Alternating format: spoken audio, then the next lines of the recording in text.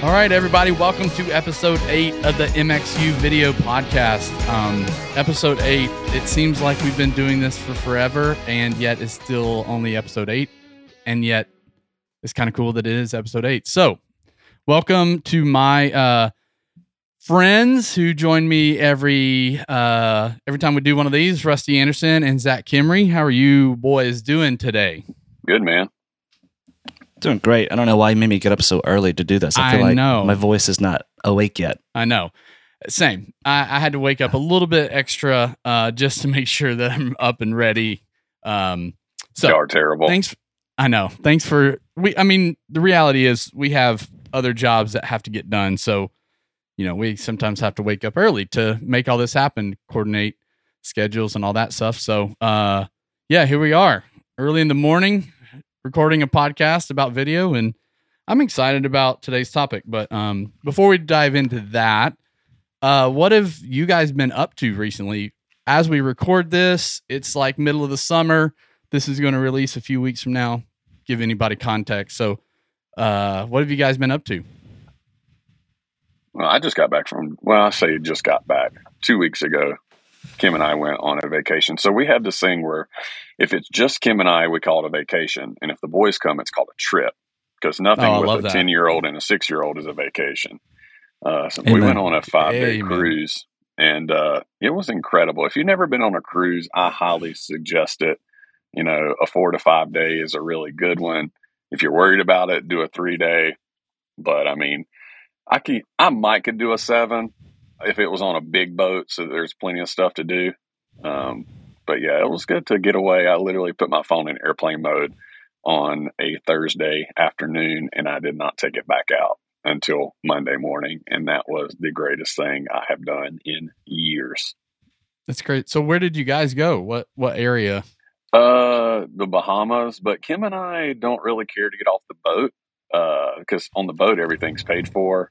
And, you just enjoy it. And the boat gets pretty empty when you get to a port, because everybody else gets off and goes and does excursions and that type of thing. And on our very first cruise years ago, we did excursions. And then after that, we was like, nah, we'll just stay on the boat and enjoy that time.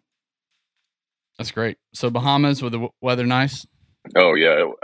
This was the first time we've gone in the middle of the summer on a cruise. Before, we've gone in January and in September, and it was hot. I will say that. In the middle of the ocean, even with the boat moving, it's hot. Yeah.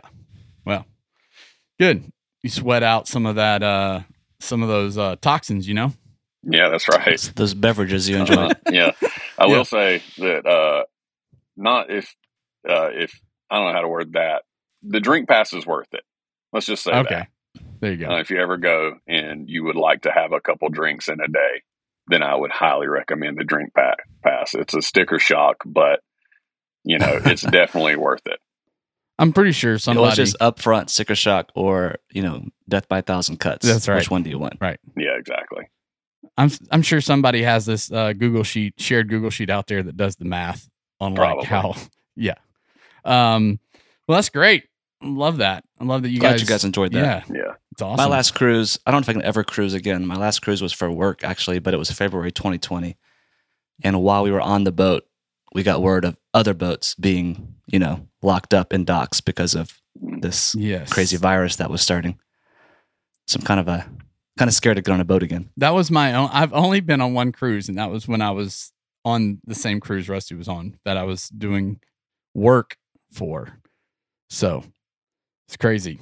I need to actually go experience a cruise that's like not a corporate outing.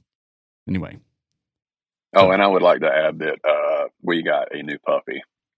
So that's pretty exciting. Congrats. In our house. Yeah. This is like real fresh, right? Real fresh, as in 2 days ago.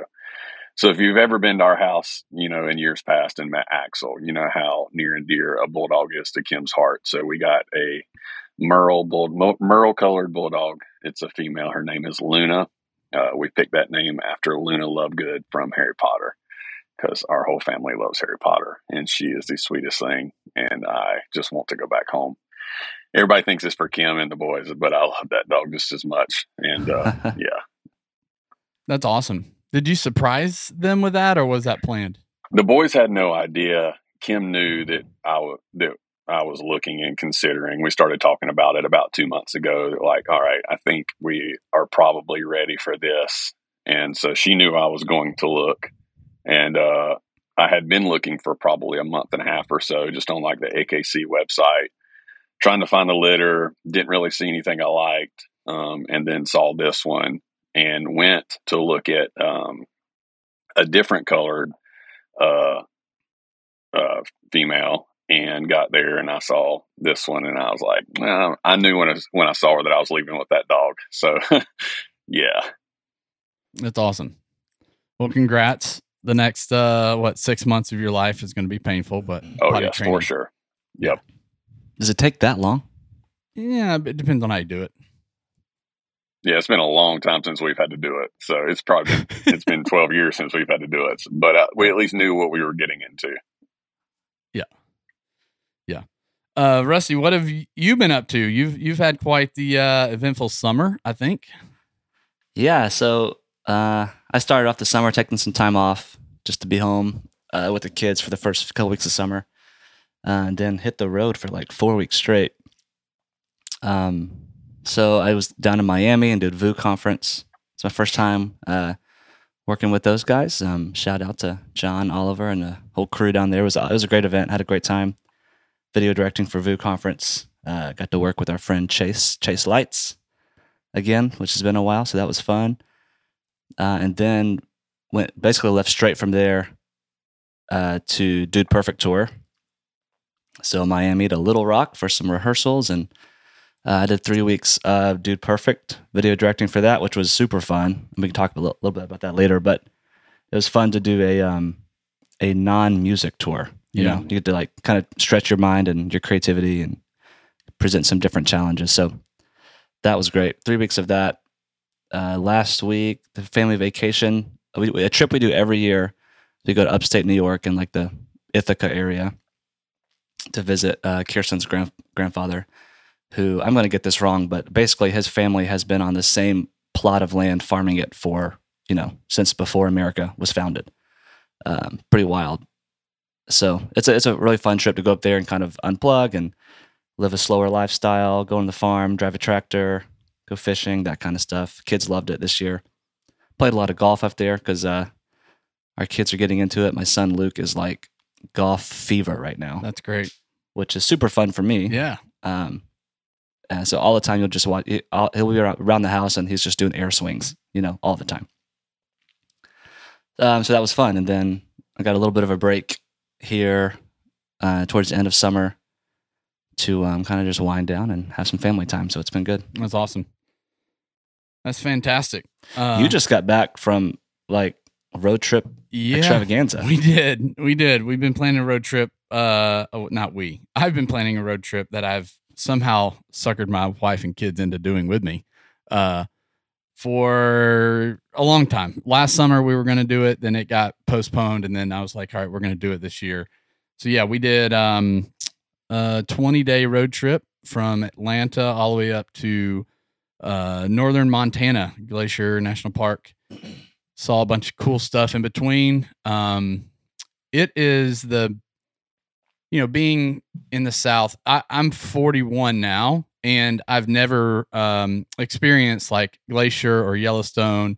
We never traveled like that as a family growing up. And I've never traveled like that. I've flown into cities, but I've never experienced like national parks and, like driving. So it was really fun to go mile by mile across the country and see, the amount of cornfields and the amount of fireworks stands across middle America. Amazing. Yeah, it is like, America is built on fireworks stands and cornfields. So it was really, really fun. We had a blast. My crew, my family's troopers, we did 6,000 miles in our truck and pulling a 32-foot camper, and it was awesome. It was a really good experience, and I encourage everybody to do it. I've got quite the itinerary, so if anybody wants to, get some advice, I'm more than willing to share, because we learned a lot of what to do and not to do when doing a big massive road trip cross country, pulling travel trailer. So yeah, it was fun. How many tires did you blow out? 0 tires. I had one flat tire. Yeah. So, pulling into Nashville, like mile 6,000, we came out of a Cracker Barrel from eating breakfast in the morning and the tire was flat. It was almost flat. So I limped along to a truck stop and, the inside of that tire had, been worn all the way almost through. So it was close to blow out. Yeah. But that's good. Like, what was the best thing you saw, or something that exceeded your expectations? Yellowstone exceeded my expectations. So we had 3 nights inside the park at Yellowstone, which was, I thought wasn't going to happen because of floods, but we were able to. The uniqueness and the scale at which Yellowstone National Park is, and the canyons, and then you got the geyser stuff and the water features. It's just like, it's unbelievable, and the wildlife. It's unbelievable the amount of diversity of, and you can see why it's a national park, because it's like the most unique thing in my opinion. I haven't been to the Grand Canyon yet, so I haven't seen that side of like, kind of the southwest side. But it was by far exceeded my expectations of what Yellowstone would be like. We went out and we fished on the lake. We did hikes. We drove every road there is to drive in Yellowstone. We saw every animal there is to see, with the exception of bighorn, sheep or whatever, rams or whatever. Yeah. Anyway, we didn't see those, but saw a lot of things. It was fun. It's awesome. Yep. So that's what we've been up to. Just got back in the saddle and ready to rock and roll. So yeah, I'll probably post on my Instagram some of the fails, because I took some pictures along, like I post on Instagram along the way, like where we're at and all that kind of stuff, just as a way to catalog the journey. But then I'm going to post some fail pictures, because there was definitely things that went wrong that you have to learn how to deal with. So yeah. Yeah, I'd be curious to see that for sure. Yeah. So that's to be coming. Zach, I'm curious. You recently, we got to kind of hurry up here, but you're a couple months into a new gig. Yeah. You're the former tech director at Elevation, and now you're with SES Integration. So I'm really curious. We haven't really talked about this on the podcast. So what is your couple of learnings? Now being in a new gig, and you guys support churches really across the country. So what have you been learning recently? Man, it's really cool to kind of take the knowledge that I have and what I did at Elevation and just kind of share it, with other churches. I think that was something that, when I transitioned, that Kim and I talked about, of just continuing. That was one of my passions, was just to continue to be able to help churches. And it's been really awesome to be able to do that, to, make even more connections now, other than just an Instagram message, but just say, hey, reach out. Let me know how I can help you or help answer questions. It's been cool to get back out into, I shouldn't say the real world. I often treated Valentine like the real world because of the level of production that it was on. I didn't classify it as the church world. I don't like that term, even for a lot of people, especially on the production side. There are a lot of aspects of church being church, but when you come to the production side, I think even at small churches, I don't really want people to classify it as church production, because it is, at the end of the day, it's the same gear that production companies are using in the real world. But it's been cool to get back out. I helped the guys. One of our installers was on vacation, and so I went up and helped install a new Kara 2 system at Jiffy Lube Live in Bristow, Virginia. So I spent 2 weeks up there outside in the middle of the summer, but taking down the old lawn delay system and putting up this new system. The audio guys would be extremely proud, because it sounds amazing. L-Acoustics came out and tuned it. I'm pretty sure that someone from across the pond actually came over and tuned it. That happened while I was on vacation, so I was like, well, I hope it sounds good. Yeah. But it's been cool to do that. A couple of weeks ago, I went up to a site that we had just upgraded for a church in Raleigh here, and they had put in a Ultrix and an Ultrix Carbonite. So that was really cool to help get that configured and turned on and going for them, and taking my knowledge from Elevation, because they had come from a much smaller switcher, and they just wanted to upgrade for what they were doing and kind of future-proof themselves. And so taking what I knew about what they needed to do and taking some of my knowledge that I had and helping get them a carbonite configured for their best use. That's kind of like where I was wanting to go with things, of just helping everyone, helping churches, doing things that I've learned over the years, not doing things that I've been burned by. There's no reason for someone else to be burned by something that any of us have learned. Right. So just kind of like sharing knowledge with everyone that's been very good for my soul to just be able to do that. Yeah. I think maybe you sharing the same thing, but as I talk to churches, especially over the last 2 years being at Ross, like the state of church tech is actually really, really good. Like there are some amazing churches, amazing people out there. I think similar to the MXU podcast about, are all churches toxic? I think there is just such good people out in the world running church production, and, there's really great churches out there. I think we tend to see churches in a different light depending on who we work for, what churches we have. But I think, Zach, you probably see some really good stuff out there, and not for sure all things are bad in church production. Yeah, definitely. Cool. So we've kind of talked a lot about what we're doing with our lives. Rusty, obviously we want to talk about Dude Perfect, because I think Dude Perfect is wildly fascinating. Zach and I were able to get up to Charlotte. I came up to Charlotte. Zach was already there, obviously. So we brought our family cruise to the Dude Perfect show in Charlotte. You were there. The Dude Perfect event is wildly fascinating. Obviously, they are like super popular. My kids love them. It's like, I think we watch at least an episode a day.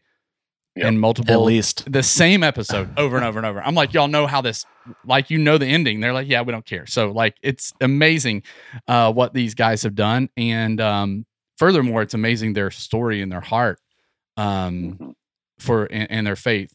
But what was it like working on a live tour that is not a concert show, is not a TED Talk? It is like, there's a lot of moving pieces. I have so many questions. So I think, like, I don't know where to start other than like asking you, what was it like to be a video director of one of the most popular YouTube sensations? Like, I don't know. They have like 60 million subscribers on YouTube or something. It's crazy.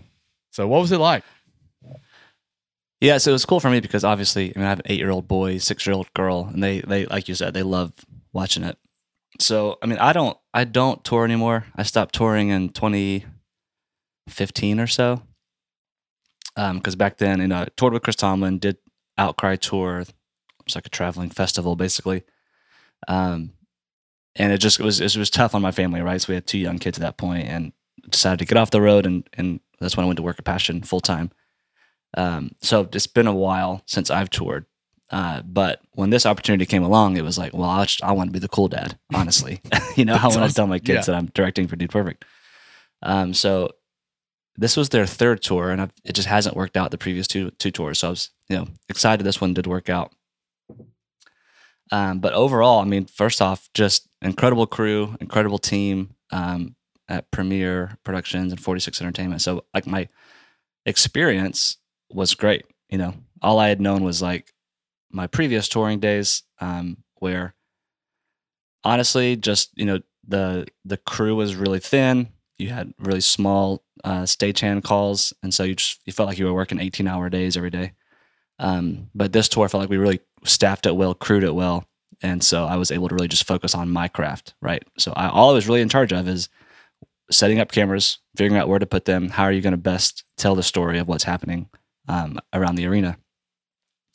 So being able to focus on that was really great. And I kind of didn't know going into it, like, I didn't know what to expect as far as, obviously these guys make content all the time. That's what they do, right? So when they started, they were filming their own stuff and editing their own stuff. So I didn't know, like, how much are they going to have input? Do they care what it looks like? And And what was really fun was to get on site at rehearsals, and we did a few run-throughs before the dudes got there, so we could like figure out, kind of get our footing. And then once they came in, they started running through stuff and actually doing all the battles and all the segments. They would throw out ideas and change some stuff to make it fit better for the room or fit better for their audience. And it was fun to kind of interact with them and talk about, where should this camera go to best capture what you guys are going to do. And they were super interested in how it was going to look and how it was going to be told. And so that collaboration part was actually really fun, really cool, because they've done it, they know how to do it, but they also know that I know how to do it in a live space. And so that back and forth was really fun. So yeah, I mean, overall, an incredible experience. And it's not music, so it was not creative in that way, but it was creative in a different way of, hey, we're going to be running down the stage, jumping off a trampoline, doing backflips into a basketball goal. How do you shoot that? Yeah. Well, and it's not like you don't get 3 days to set up big jibs and dollies and things like that. Totally. It's a very like simple camera package because you have to tour with it. Yeah. So it's you have 2 tripods and 3 handhelds, and you have some Marshall like POVs you can put around the stage. But every segment requires an entire stage changeover. So any POV camera that you plug in, you have to take it down 5 minutes later so that the whole stage transition can happen and clear all your cables so they can move stuff on and off the stage. So a lot of moving pieces. So did you work through all that? Like you were hands on and figuring out like, oh, we need to do this here, but this cable gets cleaned up and moved over here. Yeah. Okay. Yeah. So during rehearsals, we kind of played with some different options. And then Dean, who's our engineer, he's basically the one that has to do those things because during the show, I'm actually on the console. I can't get up and go move cameras. Right. So we would work together on figuring out a plan of how to do that. And then when it comes to actually executing it, he was the one that was going to do it. So yeah, it was great. Wow. So you had 5 cameras. That's your setup. Yep. Plus some 2 front of house sticks, and then like 2 handhelds in the pit. So basically like downstage edge on the floor, and then 1 on stage handheld. Yeah. And if you're listening to this, you can just Google 2022 Dude Perfect Tour. You'll see some pictures of what the arena's the kind of the setup looked like. So there's LED walls involved. And then so what were you responsible for when it came to like content on the LED wall, and what were you doing? Just camera cut, or are you managing graphics? Yep. So that was another kind of nice way that it was set up. So there's one massive LED wall upstage, and it was entirely controlled by a disguise server. Okay. So all I was doing was sending I had like 2 different MEs that I could send to the server, a main and then one that we use for like different looks, like like an auxiliary. And so all I was doing was camera cut. So if you were to look at my program feed, there are large sections where it doesn't make any sense, right? Because I'm just sending a camera and then they put it in the right spot that it needs to be on the wall. Because every segment had like a really designed look to it. So if we did cool, not cool, then the IMAG was inside of a border that had the branding for cool, not cool, and stuff like that. So every segment kind of had its own look. So different framings for every segment. Sometimes you needed a lot of headroom. Sometimes you needed super tight headroom. So just kind of going through all those looks and taking notes, that was kind of a challenging part, but it was fun. So yeah, most videos came off of the server. We had ProPresenter running some scoreboard, like some scoring graphics for a couple of the segments. It ran a couple of videos for a couple of special segments. And then I had, so my 5, I think I ended up using 8 cameras, different parts throughout the night. So 8 cameras hitting the switcher, and I was just sending the program output to the servers. Got it. Were you recording that program? I guess, does it get reviewed in any way, or is there a camera that's reviewing the whole thing? Was there any way of doing that was kind of the tricky part, right? Because we were recording, and I think we were kind of like we were broadcasting on Resi so that at the end of the night, anybody that needed to review it could review it. Got it. But it's not a true program, right? What we recorded, we didn't have an output from D3 from the server that had all the looks in it. So it was a camera cut recording. Yeah. But if you were to watch that, it wouldn't make a lot of sense. Yeah, got it. I didn't know if there was like a review camera set up, like seeing the rig. So you didn't necessarily see the rig, like you didn't see all the big looks. Not super unless well. Your cameras got it. Yeah, sometimes I would have camera one zoom out and show me the whole rig. Okay. If I needed to see it. We did have like a little Marshall set up at front of house as like a rig, like an eye in the sky kind of shot. Yeah. But sometimes it was too overexposed. You couldn't tell what it was. Yeah. That kind of stuff. Those things are kind of hard to use. Yeah. I know when I was when we were sitting in the audience, experiencing it for the first time, knowing that you were back on the switcher, I was like, how is he managing this? Because you got one segment that's happening on the thrust, and then the next segment there's the auditorium is on one side in the upper deck. There's two guys. The other side of the arena. Yeah, they use the whole arena. Yeah, like they definitely. It's like crazy, and like how you're managing it. It was flawless. I was waiting for you to like do something dumb, but I didn't see you. Well, you picked the right show to come to. Okay. They weren't all flawless. Okay. Well, you did a great job in the show that we were at. How did you manage all that? Like, what was it like, and what did you learn? So, I think in a lot of the spaces that we go to, you don't get a chance to do a lot of rehearsal, right? It's just the way it is in church world. You're working with volunteers, so you don't want to ask them to come in, super early. You're managing a lot of people's schedules, and so you might get a little bit of rehearsal, but not a ton. And let's be honest, like, if you're talking about a church like Sunday to Sunday, it's not that different every week, so you don't need to fully rehearse everything all the time. But for this one, we did 3 days of rehearsals. A day or 2 with just production, and then like a day and a half with the Dude Perfect guys. I think we probably did a full run through 6 times. And each time you'd make a little tweak, you'd learn something that you didn't know before. And then even once we started the tour, the first like 4 or 5 nights, the second battle segment changed every time, trying to get it locked in. Like, what is it actually going to be? So I think it probably is different now than what it was when you guys saw it. So we had to kind of make some adjustments along the way. So like, for example, our 2 camera 3 and 4 were the handhelds that were down in the pit, like downstage edge. But if you can look at pictures of the stage, there's like a main stage, then there's a long thrust down to a B stage, kind of, 20 yards away. And there's a lot of segments that happen on the B stage, but then there's also some segments that happen up on the main stage.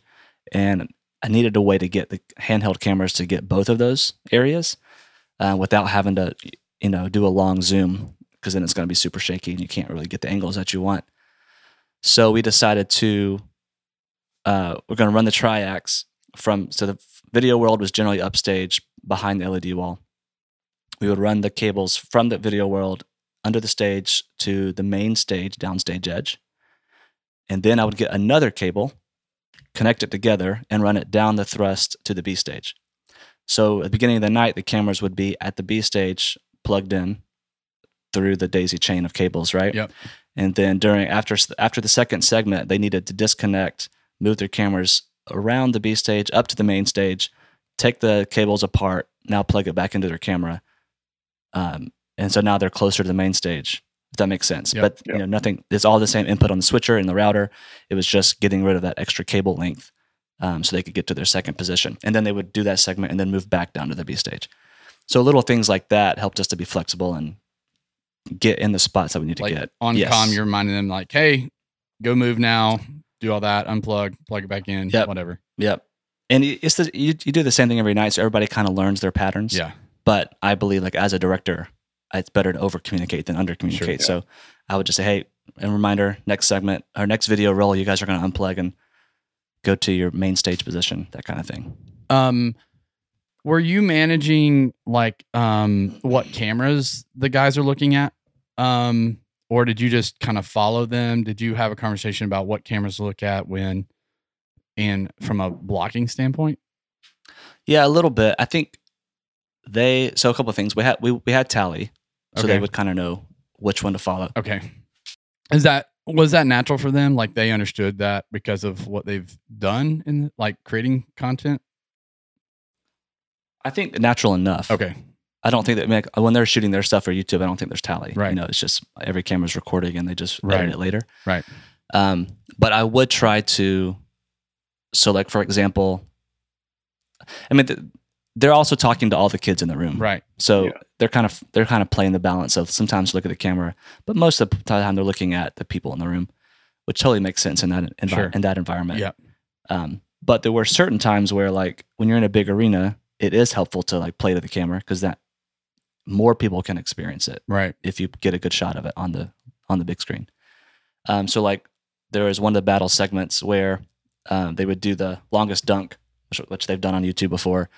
They would run, jump on a trampoline, soar through the air, do some sort of trick shot with the basketball, and then there's this line of basketball goals, and the farther away you score, the more points you get.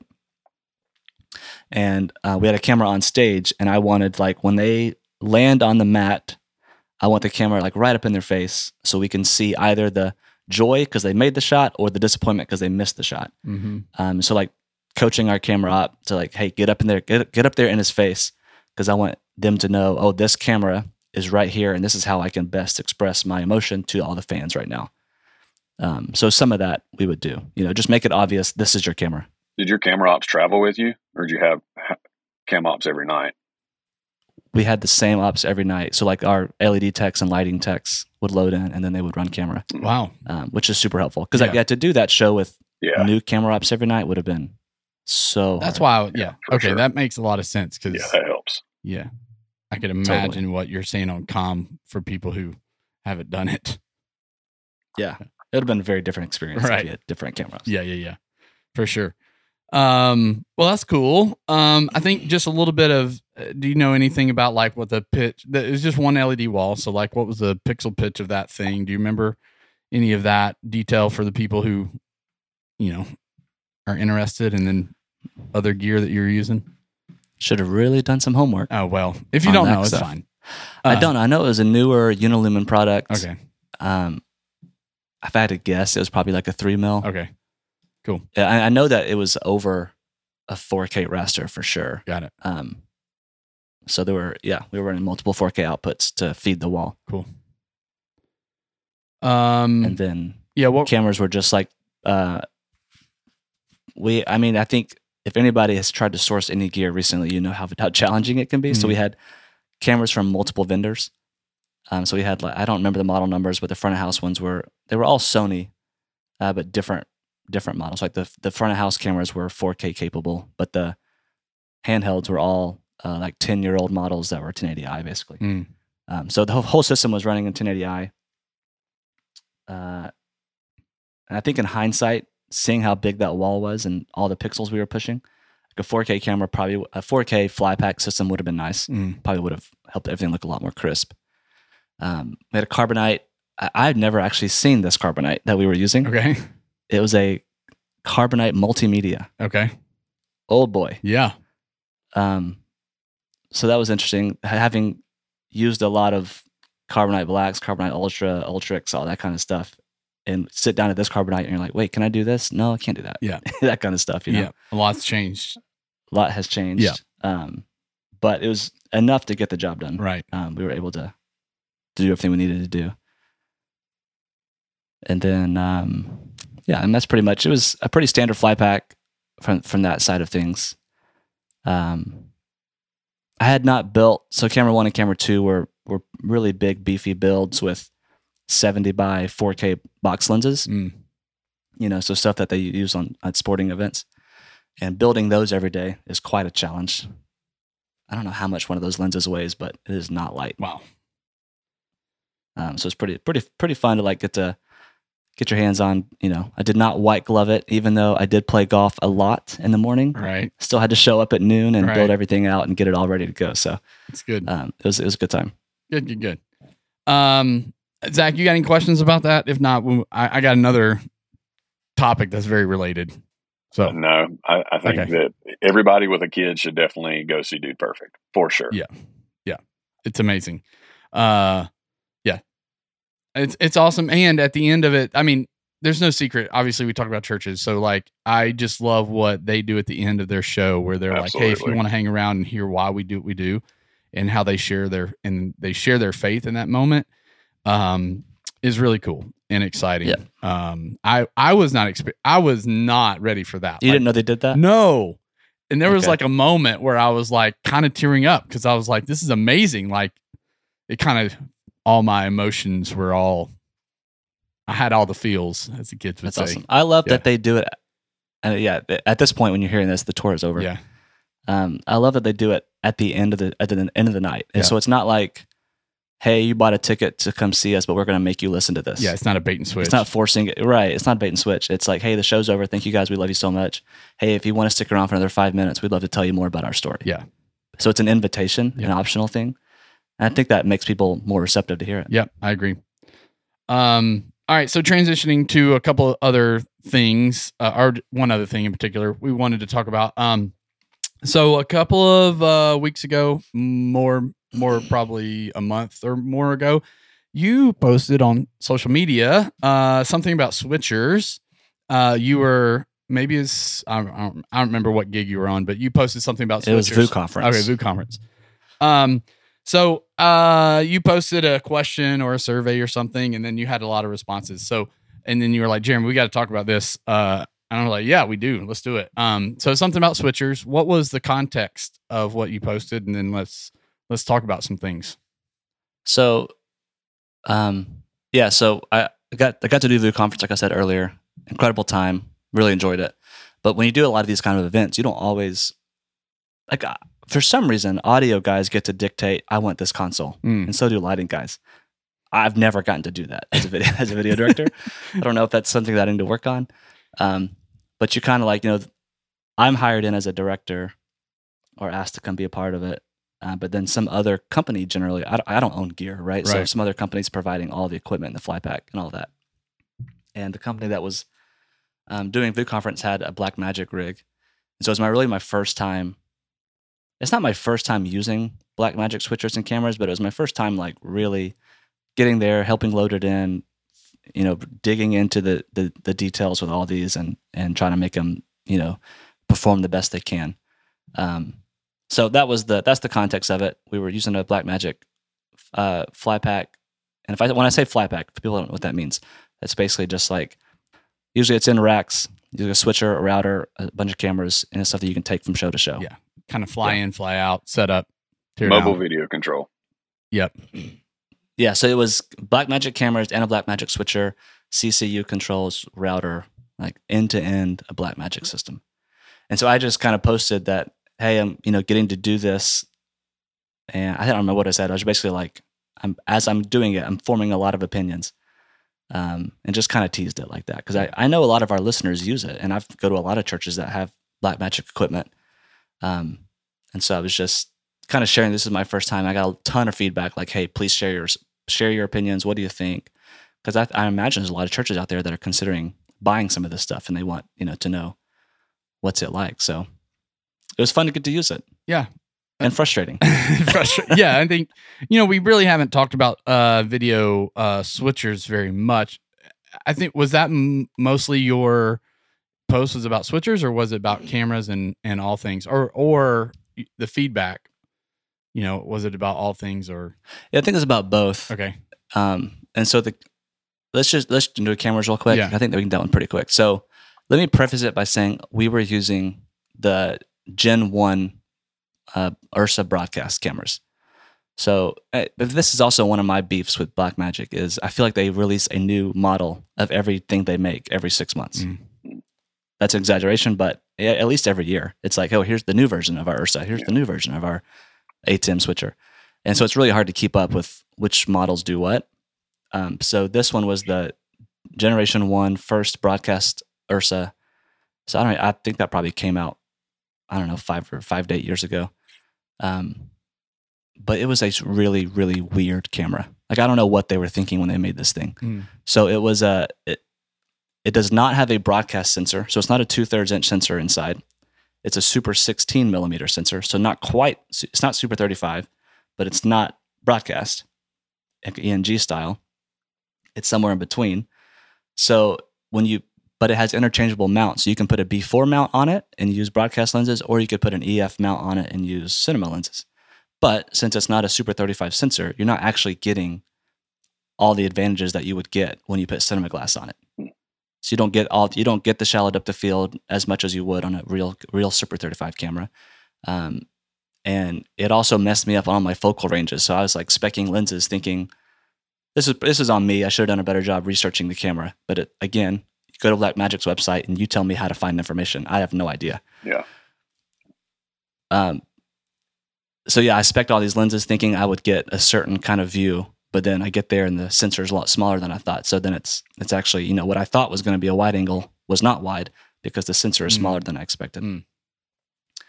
So that it's just weird that they chose that, and it's probably why they quickly released Gen 2. Like, I don't think this camera sold for very long. But when they updated it, they gave it an actual Super 35 sensor, which makes a lot more sense because with this particular camera, so if I put a cinema lens on it, I don't get full cinema viewing angles and depth of field.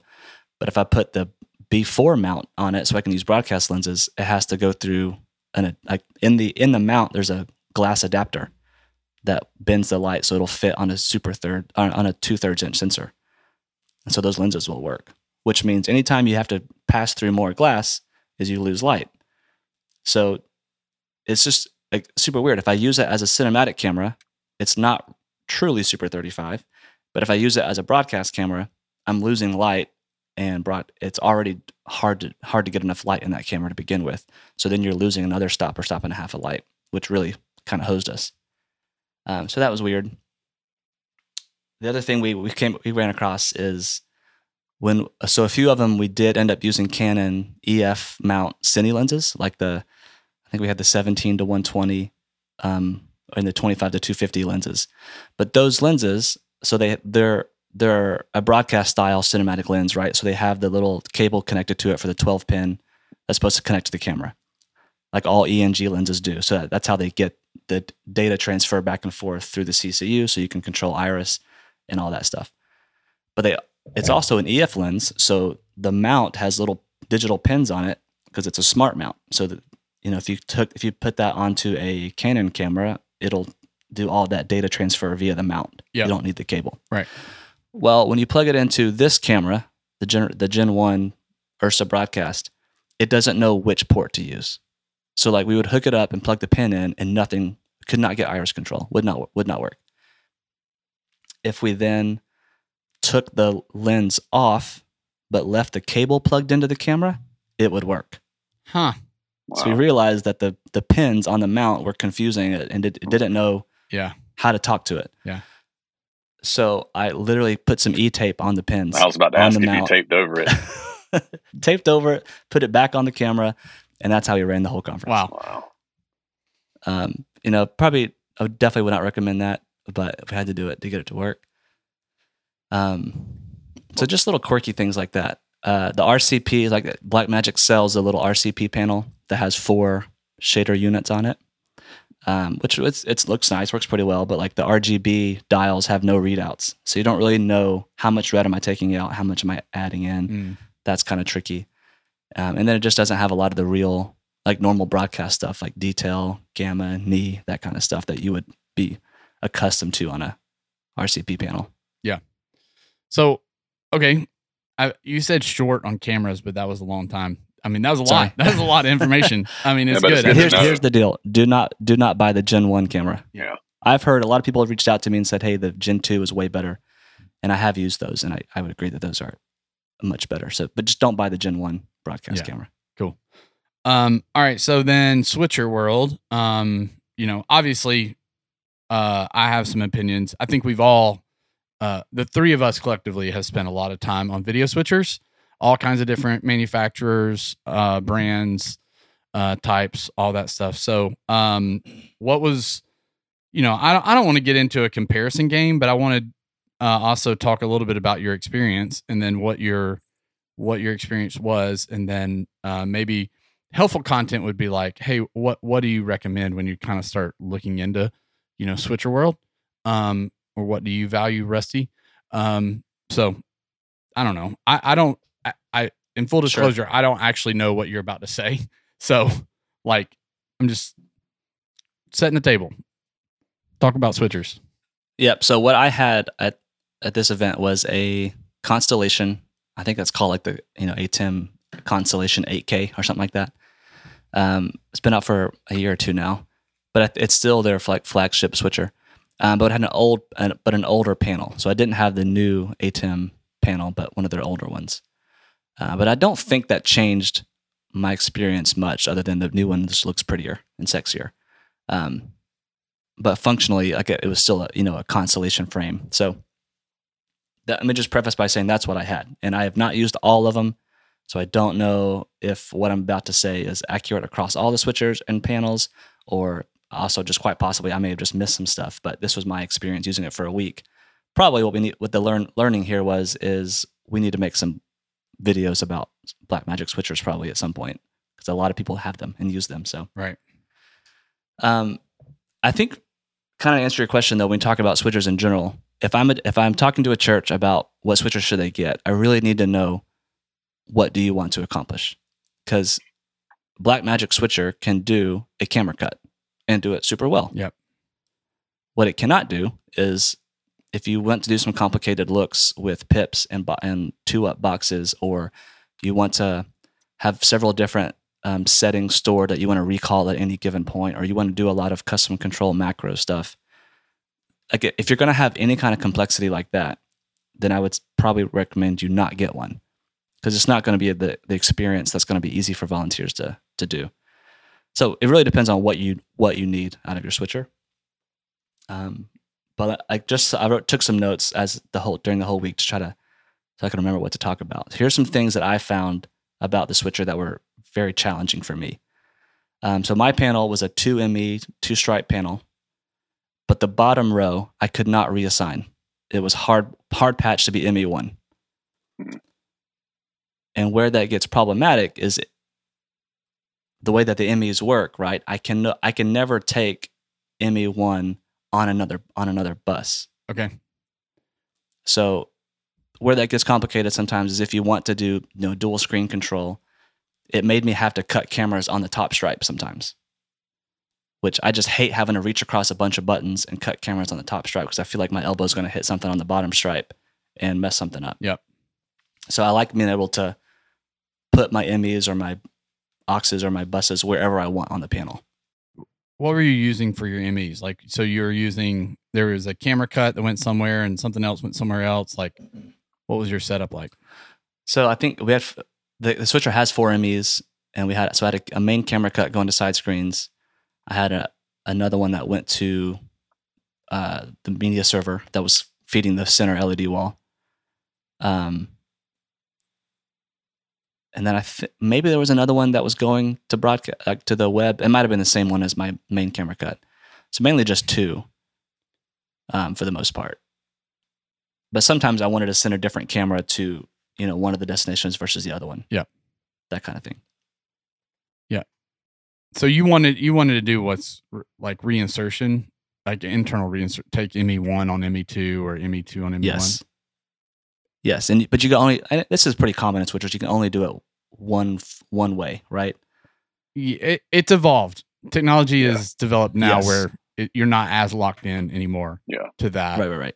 But yes, on this one, if I remember correctly, on ME1 I could take 2, 3, or 4. But you can only go up the chain. Yeah, if that makes sense. Yeah. So if you're on ME4, you can't take any other MEs. Yeah. So the reason is because the way they stack the processing, like it's. Yeah, hardware technology's evolved where those limitations don't exist as much. But original switchers, that wouldn't have been a problem if I was able to map the panel the way I wanted to map it. Right. If I could put ME2 on the bottom stripe, then that's fine. Right. Yeah. Okay, so moving on. What else? Yep. This one I've encountered this previously with Blackmagic, and this is just a little annoying thing that bugs the hell out of me. Sorry. I love that. When you use a source that's on a shift page, right? So if you have too many sources, they won't all fit on your main row of buttons. You can assign one of the buttons to be a shift, and then it gives you a whole new row of buttons. Yep. Right on those same buttons. So you push the shift button, and then you select a source. when you let go, the way that the panel tells you that that shift source is live is that the button flashes constantly. And so the whole time you're using it, it's just this flashing light on your panel. That's how they're telling you that it's a shift source. Usually the way I've seen people do it is the button lights up and the shift button lights up. Yeah. So you know this button that's live is on a shift page. But like just having something flash the whole time makes me think something's wrong. Yeah. Like flashing is a bad thing. Yeah. Yeah. So that's just a picky thing for me. I realized that how often I use the auto trans keyer button, and that button did not exist on this panel. Okay. So the only way to transition a keyer was to select it in the transition module and then transition it. Gotcha. Or you can cut. There's a cut button, so you can automatically cut a keyer on, but you can't automatically dissolve. That sounds terrible, right? Yeah. It's like a little thing. Like just give me a dissolve button. There's a lot of mistakes that can happen in there, especially when you don't press background again. Exactly. And then you go hit auto trans and just does the key, or does a key and the background. There's a lot of Yeah, so that was annoying. And then just like the menu structure is just not very good. There is software that you can run, but the software, like if you open up the Blackmagic ATEM software, you get like a virtual panel, but that virtual panel does not reflect your actual physical panel. So it's mapped totally differently. But you can go into the settings to try and, so I think I could not edit my bus map on the software. I had to do it in the switch in the panel, and then it's just like the little rotary dials and trying to dig your way through all that. So, that is what it is.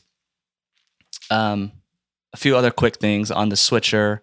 There's no memories, and I don't know if you haven't used memories, it's probably not a big deal. Yeah. But once you've used memories on a switcher, it's huge. Yeah. Like I want to be able to recall a couple of quick looks or recall some keyer settings, and there's no way to do that. Yep. Fascinating. Yep. I think some other switchers, the panel might not have memory buttons, but the switcher can still do it. So you can use the software to recall memories. Right. This one had no memories at all. So just that's different. And then the macros, it's a very rudimentary macro system. So macros are program moves that you do so you record a series of keystrokes on the switcher, right? Yep. And then you record that, and you can play it back, and it'll do those things with the push of one button. Mm-hmm. Let me do an asterisk on that. It's actually not the push of one button on a Blackmagic switcher. I'll come back to that in a second. But so on the macros, I found that I could not select an aux and change an aux source as a part of a macro. Okay. Which seems weird. Silly to me. Yeah. So I couldn't do that. I can't edit. Once you make a macro, you cannot edit it unless you dig into XML code, and I'm not about to do that. So you just end up having to re-record stuff all the time. Whenever you actually do a macro, you have to select the macro you want and then hit the play button. Okay. It's just a workflow decision. But I feel like if I'm hitting the macro, I just want the macro to run. Right. Yeah. Automatically. I think that's the way most other switchers do it. Yeah. Most. Yeah. Little things like that. Let's see what else. The whole aux selection, or the source going to the aux, that's mind blowing that you can't put that in a macro. Right. Yeah. So, Rusty, what we just listened for the last 5 minutes was pretty severe. I got another really good one. Okay, go. You cannot put ME clean anywhere on the bus map. Oh, interesting. So if I wanted to send a clean camera cut to a different ME and then apply different keyers to it, not possible. Wow. Got it. That was big. That was big time. Yeah, right. Not being able to do that. Yeah. And then last one, you cannot make tally follow anything other than your main ME1. Oh. So if you send an ISO camera down ME2, they will not get tally. Right. Or if you have a broadcast cut on ME2. Right. Got it. That's interesting. Yeah. So all of this is like pretty staunch opinions that you have developed. Like these you can't, there's a lot of you can't statements that you just had. And I think you develop these can't statements because of the experiences you've had in other switcher brands. So yeah, true. So like for someone who just has Blackmagic equipment and has always had Blackmagic equipment, the context isn't there for like what you can and can't do.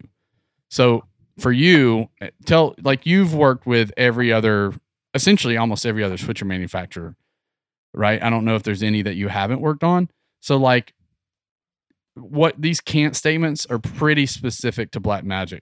There's not many crossover to saying you can't in any other, like, right? Wouldn't you classify like all those being unique to Blackmagic based on your experience? I think so. And again, let me preface it again by saying someone out there may know how to do some of the things that I just said you couldn't do, and you may be right. And I apologize, but that was me playing with it for a week, could not do it. Somebody will let you know for sure. Sure, I'm sure, and please do. Yeah. But yes, I think in other switchers you wouldn't say you can't do it; you would say you do it differently. Right. Yeah. Okay, because like I feel like there's a certain like standard, no matter what switcher, Panasonic, Sony, Ross, Grass Valley, Foray, there's a certain like functionality that all of them have that are like standard to it, like taking an aux source in a macro, or being able to put a clean on a bus map, or being able to have some sort of edit function for macros. Like there's a certain way. I'm surprised about some of the Blackmagic can't statements. So what would you say? Like, let's turn it around. Like, yes, let's try to figure out some helpful information about switchers. Like, what would you be looking for if you're like, hey, I want a switcher. What kind of features are you going to be looking for? Like, of those can't statements, like here's like the non-negotiable it needs to be able to do type of list. Does that make sense? Yeah.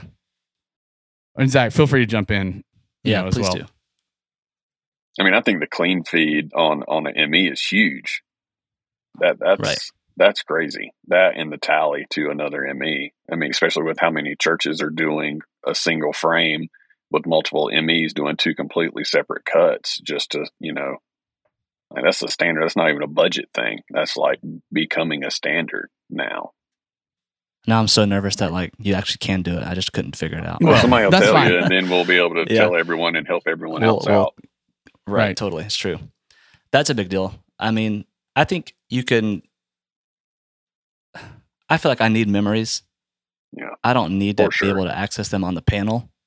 I need to be able to store some scene files, especially in the volunteer world where I don't know if someone's going to sit down and change some stuff on accident. Yep. I need to be able to recall some stuff pretty easily. Yep. And memories store the state of like a ME or multiple MEs, their keyers, and what's taken in the background layer, what's on, what's off, what's been resized and shifted with DVEs. So it kind of like recalls you a baseline of like, here's how we function.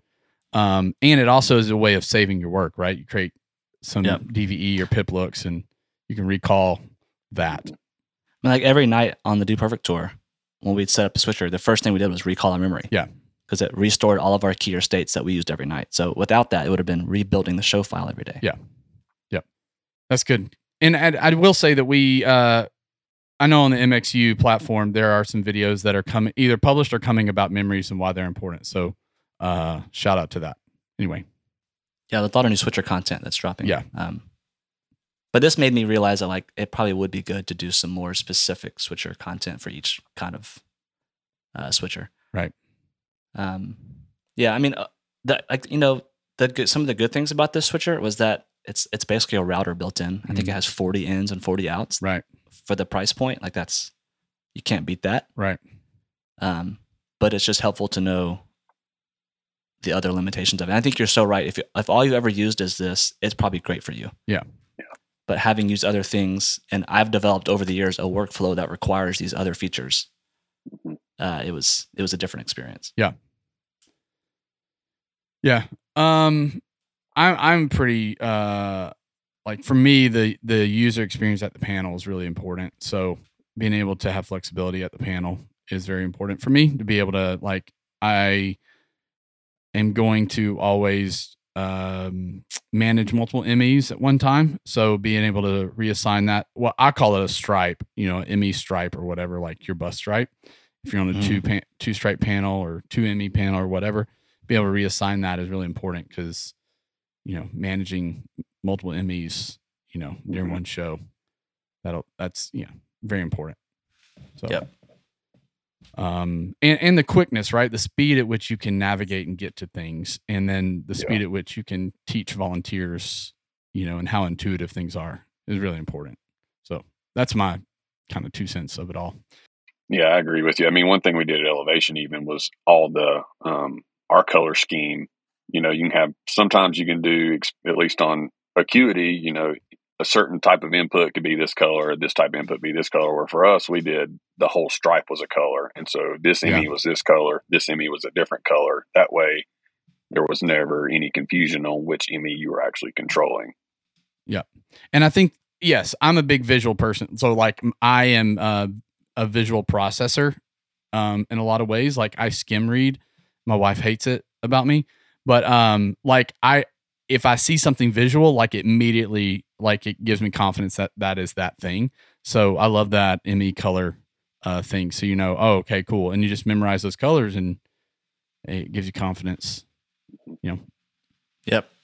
I think it would be cool for other folks to be able, I know we like super dove into Blackmagic world and stuff, and I'm sure we'll get some feedback and comments. I would love for folks to give us comments either on our personal social media or on the MXU site, whatever is best for them to do it. But I would love to know like what else people want to know about switchers, right? Like there's so much to dive into and so many things to talk about and like how you use it. Zach, you talking about color schemes. Like for me, I love coloring custom controls or macros. Like, so, like the red button is always lyrics, the red custom controls. And then Rusty, you talk about memory. So I'd love to know like what other people want to know about, like what are some best practices, like get some feedback. So if you're listening to this and you've endured the last 50 help us 50 help minutes, you. That's right. Endured the last 50 minutes and heard Rusty's rant about Blackmagic. Tell Rusty where he's wrong. Number one, please. And then number two, we want to hear some feedback. Like, what do you want to know about? How can we help you be better? At the end of the day, this podcast is all about us getting better and learning from each other. So we'd love to know. We just don't have enough time every time we record. I look at the time and I'm like, man, this has been a long podcast, but people got to go, Jeremy. I know. You gotta get off here. I know. So there's just so much more to learn and grow from. So hopefully folks will listen to it and give us some feedback. Any closing remarks from either one of you guys? No, I think just like definitely message us. What do you want to know about switchers? Because we might have said some things today that had no context if you didn't know what we were talking about. And a lot of things we talked about today can be very simple, but can be very useful in someone's workflow. Yep. I also say make sure you listen to the frame rates and lenses podcast, because that'll give context to Rusty talking about lenses and lens conversion and all that stuff. That's fine. I'll welcome it. I would say if you're not an MXG subscriber for the content, you should check that out, because a lot of switcher videos that are dropping, have dropped or are dropping soon, I think would give a lot of context to a lot of this conversation and help you figure out what questions to ask if you're just totally lost, which I have been there. So don't feel any shame for that. And other than that, come see us on tour. Yeah, that's right. Live tour coming up September. Get your tickets. It'll be fun. All right. Well, that's it for now. I'm sure we'll have more of these switcher conversations in future episodes, but for now, talk to you guys later. See ya. See ya.